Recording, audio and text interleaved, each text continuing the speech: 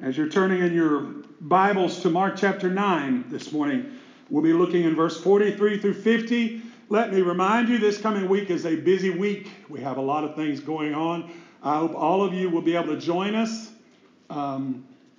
tonight for the Lord's Supper and feet washing, the ordinances, as well as next Sunday at 6:30. We will be having our sunrise service out in the parking lot. We had a little bit of changes of dealing with the breakfast. Brother George is not going to be able to be here. So the church is going to buy sausage biscuits, fruit, and it's in your bulletin what all we're going to buy. But we're asking everybody to bring their favorite breakfast casserole. But I hope you'll be able to join us. We usually have a really good crowd on Sunday morning. I know that's real early, but we'll try to make it worth your while to be there. Mark chapter 9, verse 43 through 50. I want to talk to you this morning about radical surgery. Radical surgery. The nurse was tending to one of the patients who had just had an operation, and he kept complaining about a bump on his head. A bump that was giving him a terrible headache. And the nurse was kind of worried about him. Maybe he was suffering from post-operative shock. And so she calls the doctor and talks to the doctor, said, maybe there's something going on. You might want to look at him. He said, oh, don't worry. He really does have a bump on his head. About halfway through this surgery, we ran out of anesthetic. That's going to sneak up on some of y'all. It's going to sneak up on you. Surgery is probably one of the scariest words you will hear in a doctor's office. Doesn't matter. He may call it major surgery. He may call it minor surgery. You know what the difference is, right? Minor surgery is when they cut on you. Major surgery is when they cut on me. Minor surgery can be outpatient. They'll tell you it's minimally invasive procedure. They may even tell you it's elective. You don't have to have this unless you really want to. But there are some times when he'll tell you this has got to be done. This is more serious. It will be extremely invasive. He's going to have to cut deep. He's going to have to do something drastic. And there's really no choice. It's either do or die. This morning, that's the kind of surgery I want to talk with you about. You might call it radical surgery. It involves cutting deep. It involves doing some drastic things, but it is also a do or die situation. And it's a procedure that is outlined by the great physician, Jesus himself, in Mark chapter 9, verse 43 through 50. Would you stand with me in honor of our Lord and his word? Let's begin reading in Mark chapter 9, verse number 43. This is the word of our God. If your hand causes you to sin, cut it off. It is better for you to enter into life maimed rather than having two hands to go to hell, into the fire that shall never be quenched, where their worm does not die and the fire is not quenched. And if your foot causes you to sin, cut it off. It is better for you to enter life lame, rather than having 2 feet, to be cast into hell, into the fire that shall never be quenched, where their worm does not die and the fire is not quenched. And if your eye causes you to sin, pluck it out. It is better for you to enter the kingdom of God with one eye, rather than having 2 eyes to be cast into hellfire, where their worm does not die and the fire is not quenched. For everyone will be seasoned with fire, and every sacrifice will be seasoned with salt. Salt is good, but if the salt loses its flavor, how will you season it? Have salt in yourselves, and have peace with one another. Let's pray.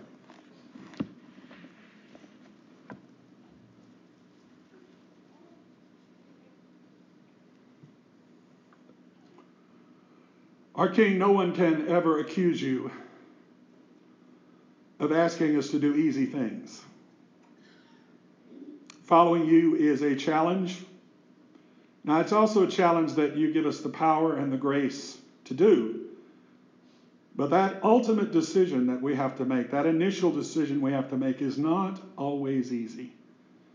And maybe there's no other command that you've given that is more difficult than the one we've read this morning.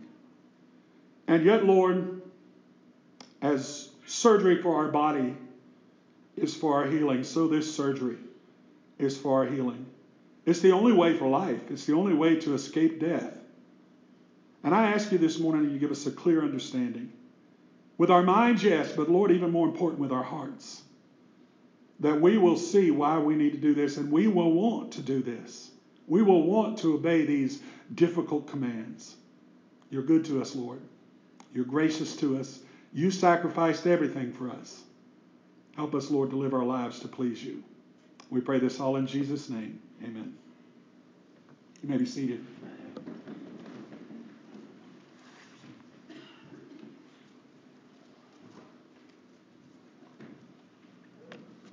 Jerry is recovering from surgery. When the nurse asked him, "How are you feeling?" He said, "Well, I feel okay. But I didn't like the 4-letter word that the doctor used when he was performing the surgery." She said, 4-letter word? What 4-letter word did he use? Oops. When you're a pastor, you hear a lot of horror stories. But the truth is, most surgeons know what they're doing. Vast majority of people who are operated on every year, vast majority of them not only survive, they go on to live a better life. But sometimes it takes radical surgery to get them there. Now, if you're paying attention when I was reading that scripture, you know Jesus is calling for a very drastic step. And the question that has to be rolling over in your mind is, does he really mean that? Does he really mean what he's saying? Is that kind of surgery really necessary? Well, let's unpack his words. First of all, in verse 45 through 48, he says the cancer must be removed. If there's one word scarier than surgery, it's cancer. Did you know there's more than 100 varieties of cancer? A lot of those can be treated, but some of them require extreme procedures. They require the cancer to be removed, to be cut out. And Jesus diagnoses this kind of cancer. Look again what he says. In verse 45, if your hand causes you to sin, cut it off. Verse 45, if your foot causes you to sin, cut it off. Verse 47, and if your eye causes you to sin, pluck it out. That's pretty drastic, isn't it? That's pretty dangerous. Cutting off hands, lopping off feet, gouging out eyes. But I think it's also pretty obvious Jesus isn't talking about your physical limbs. And one of the reasons why we know that is nobody in all the rest of Scripture ever did this. Not physically. None of the disciples ever cut off their hand or plucked out their eye or cut off their feet. Now, if he's not talking about physically doing that, what is he saying? What he's saying is sin is like a cancer. It is deadly. And it must be dealt with. It's a do or die situation. Because if you don't deal with sin, if you don't get rid of it, it will destroy not only your body, but your soul.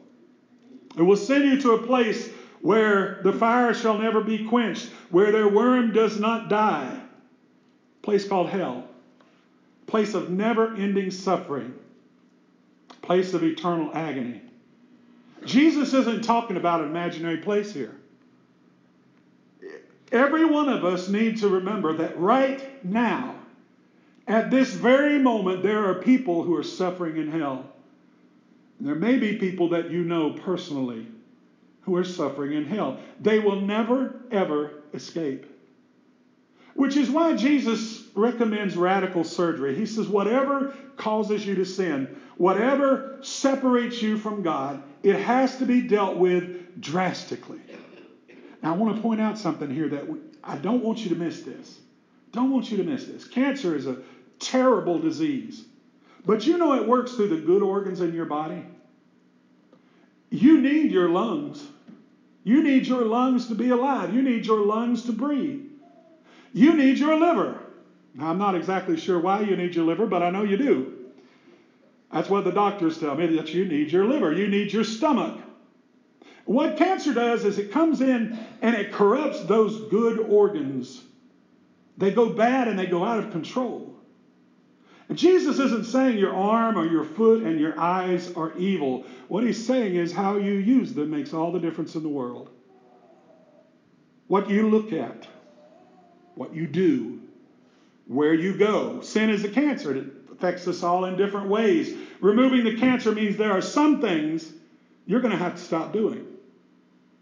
There are some things you're looking at that you need to turn a blind eye to. There are some places that you are used to going that need to be off limits. Anything and everything that leads you away from God and leads you into sin, it has to be cut out. Now, I'm no mind reader, but I imagine that you don't have to think long before you come up with a list. You really stop and think about it. There's some things you're doing, you know, this is killing me. This is killing me. It's got to be removed. Surgery requires more than willpower. It requires His power, but it does require choice from you. When you go to the doctor, it doesn't matter what kind of surgery it is. He's going to say, you tell me what you want to do. You tell me what you want to do. Even if it's a life or death situation, do you want this surgery or not? And you have to make the decision. Now, if you make the decision, He'll go in there and take care of it for you. If you don't make the decision, then you'll die. The same thing is true here. You have to make that decision. Now, when you make that decision, Jesus will come in and He'll do the operation for you. But you've got to decide.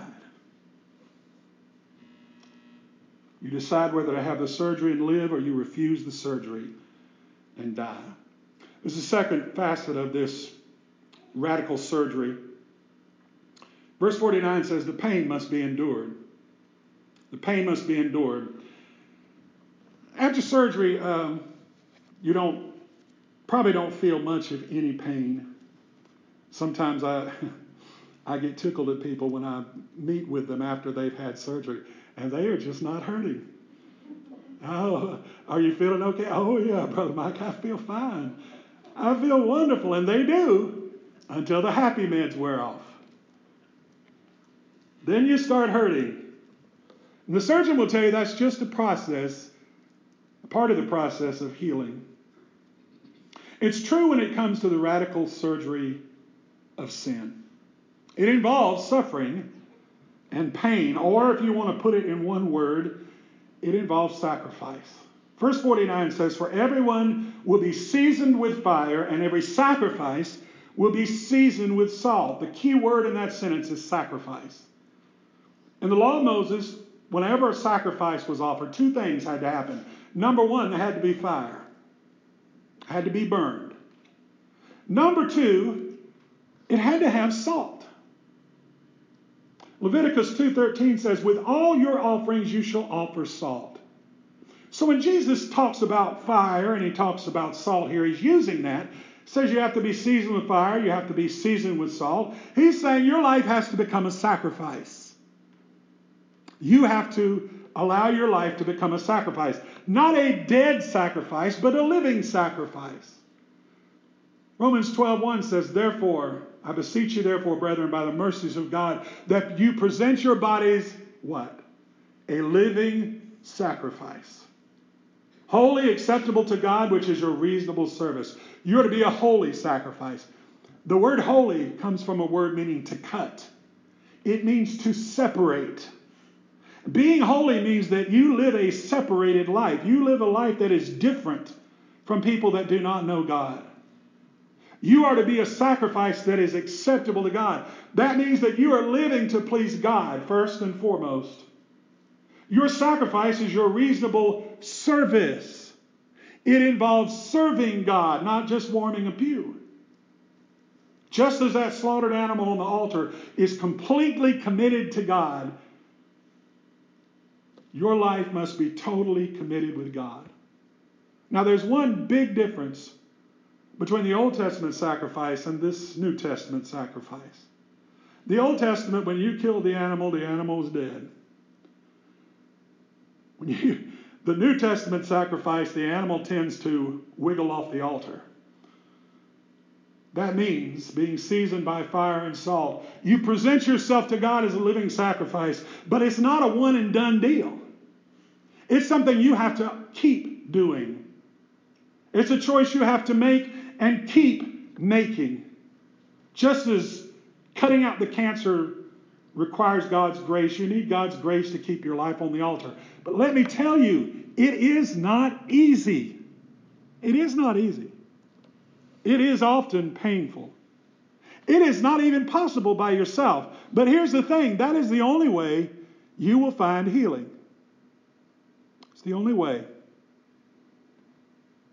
C.S. Lewis put it this way, there's only two ways. Your way and God's way. And in the end, he only says two things to you. Or he only says you have to respond to him. You either tell him your will be done, or he tells you, have it your way. Your way is much easier, much less painful in the short run. God's way is much more difficult, much more painful. It's like carrying a cross. But there is only one way that leads to life. Sacrifice must be made. The pain must be endured. Finally, Jesus says in verse 50, the peace must be pursued. One of the first things the doctor will ask you is, who's going to stay with you? Who's going to stay with you after your surgery? You're probably not going to be able to fend for yourself. You won't be able to walk. You won't be able to cook. You won't even be able to go to the bathroom alone. You're going to need somebody to help you. Now, you can hire somebody, but most likely you'll depend on somebody who loves you. Somebody who loves you enough to clean up your mess. Somebody who loves you enough to stick around when you get cranky and ill. Somebody who loves you enough to help you heal. Well, radical surgery of the soul requires this kind of relationship, or you might call it this kind of community. Look in verse 50. Salt is good, but if the salt loses its flavor, how will you season it? Have salt in yourselves and have peace with one another. Now, the salt here is not about sacrificing to God. It's about sacrificing for one another. Doing everything, anything necessary to have peace with one another. And peace here is not just the absence of conflict. It doesn't mean that I get in my corner and you get in your corner and we stay there. The peace here is the presence of love. Now, if you ever read through this whole chapter, you'll read earlier about how the disciples are arguing with each other about who's the greatest. They're fussing with each other. Jesus says, no, I want you to be different. I want you to be salty. I want you to be seasoned with love that brings peace. And he says it's a peace you cannot afford not to pursue. If the salt loses its flavor, how will you season it? Don't raise your hand, but how many of you in here have ever tried to use spoiled salt? It's a tasteless, horrific thing. Salt will add a little flavor to something, but if you use salt that's spoiled, it will take away from the food. Having salt in yourselves means having a peace-loving patience that brings healing. And it means you've got to pursue that. Peace doesn't just come. You have to pursue peace. That's why the church is so important. Not the church as far as this building. The church as far as the people of God. Now, I know a lot of people don't think that this is worth it. Preacher, you don't know. I've been burned. I've been burned a lot. I've been burned too many times.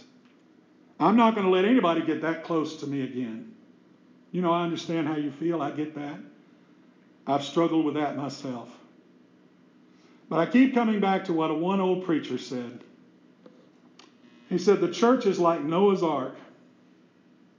Noah's Ark. It gets to be a stinking mess sometimes, but it's still the best thing afloat.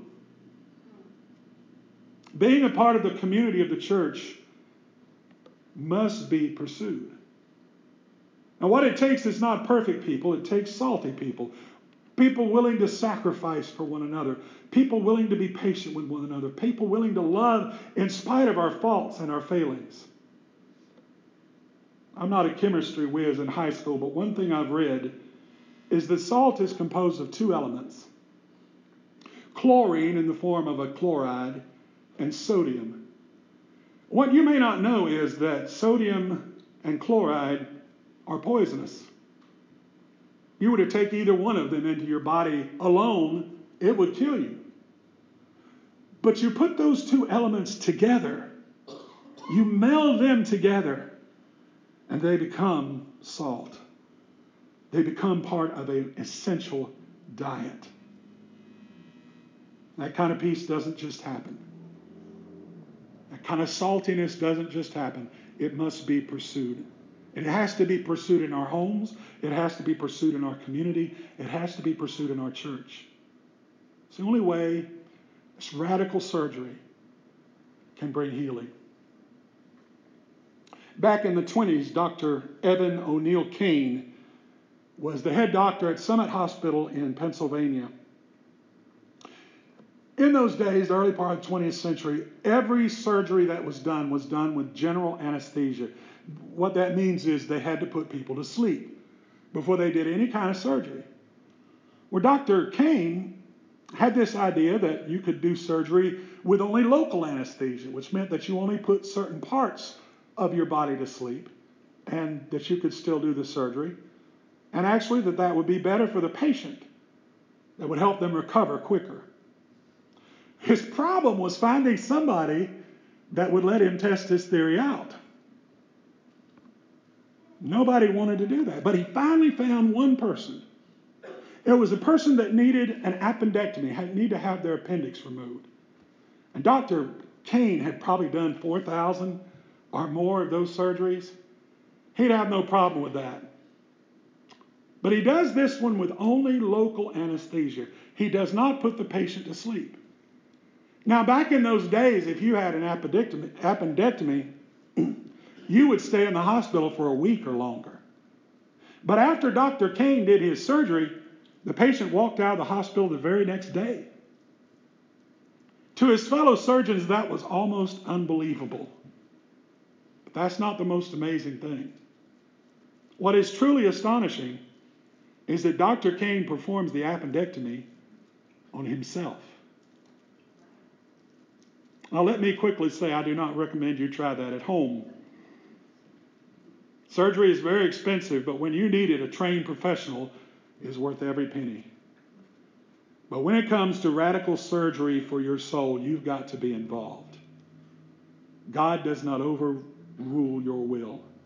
You've got to make the choice to cut out the cancer. You've got to make the choice to endure the pain, to make the sacrifice. You have to choose to pursue the peace. Unlike Dr. Kane, you have someone who will help you. He'll give you everything you need to make this surgery successful. But you have to choose to put yourself under the knife. Is that what you need this morning? Maybe in your life there is a cancer. There is an area of sin in your life that's been eating away. The reason why you can't feel closer to God, the reason why you don't get any joy out of reading the Bible, the more you can't seem to pray, the reason why is because that cancer's been growing. And this morning what you need to do is bring it to Jesus. Say, Lord, I'm ready to have it out. I'm ready to have it out. I'm ready to have it cut out. Maybe you're a Christian here this morning and you've been trying to live a nice, easy, comfortable life. Just make everything as pain-free as possible. Everything just like I want it. And Jesus says, I didn't save you for that. I saved you to sacrifice.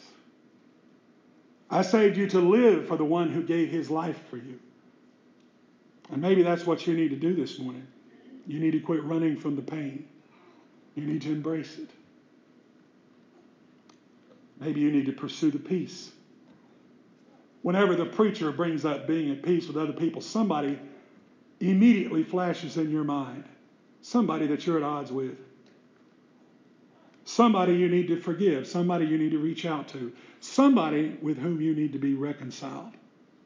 You can't afford to put off this surgery any longer because it really is a do or die situation. Are you ready for radical surgery? Would you bow your heads with me, please?